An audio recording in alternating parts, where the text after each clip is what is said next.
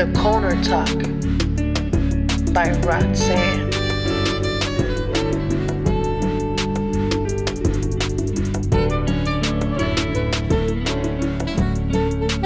Hello, guys. This is your girl Roxanne here, and today I want to talk about something that I came across on Facebook. I literally was scrolling through, and I came across some people saying, especially guys, saying, "Oh, I want a girl who is submissive to me. I want a girl who's not fussing, cussing, or even questioning what I'm doing or why I'm doing it." I even came across some ignorance saying, "Oh, I want a Latina. I want a Latina. They do what their husbands say they gotta do." And let me dive then into this because I literally do not agree totally. So I did my research. I am not the most Christian girl, but I had to go deep into this and really figure out where this actually came from. And so I found that in Ephesians 5:22 it says, "Wives, submit yourselves to your own husbands as you do unto the Lord. For the husband is the head of the wife, as Christ is the head of the church, and his body, of which he is the Savior.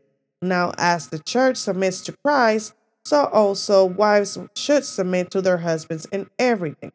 Now, a lot of people just pick and choose what they actually follow from the Bible, and that's not right, but that's the word we're living in.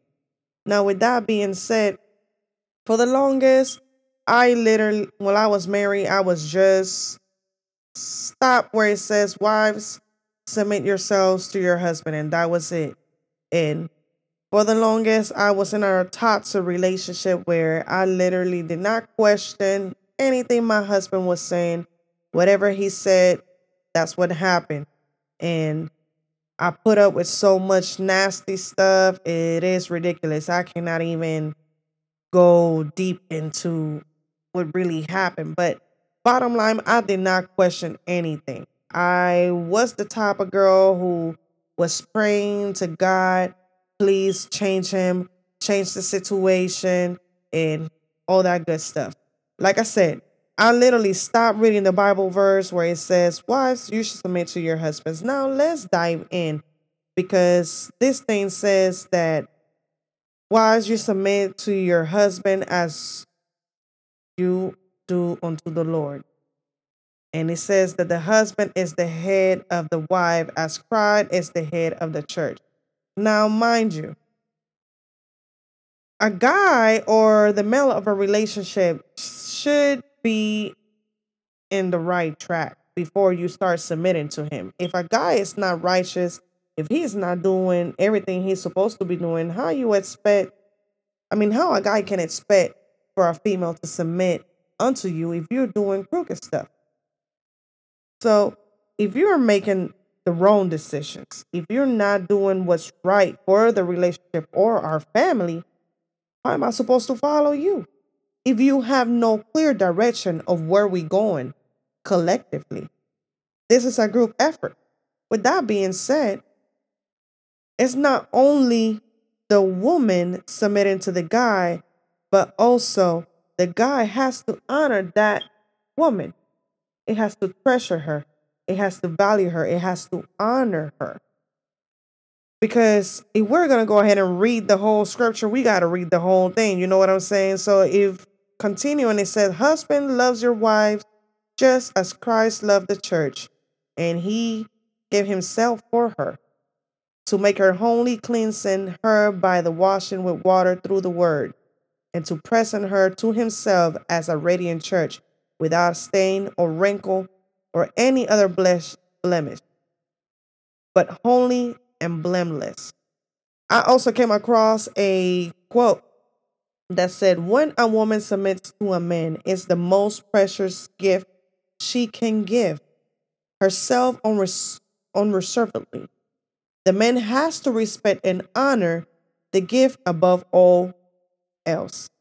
With that being said, after my marriage dissolved, it is sad that I had to learn that after everything, but I was in the wrong.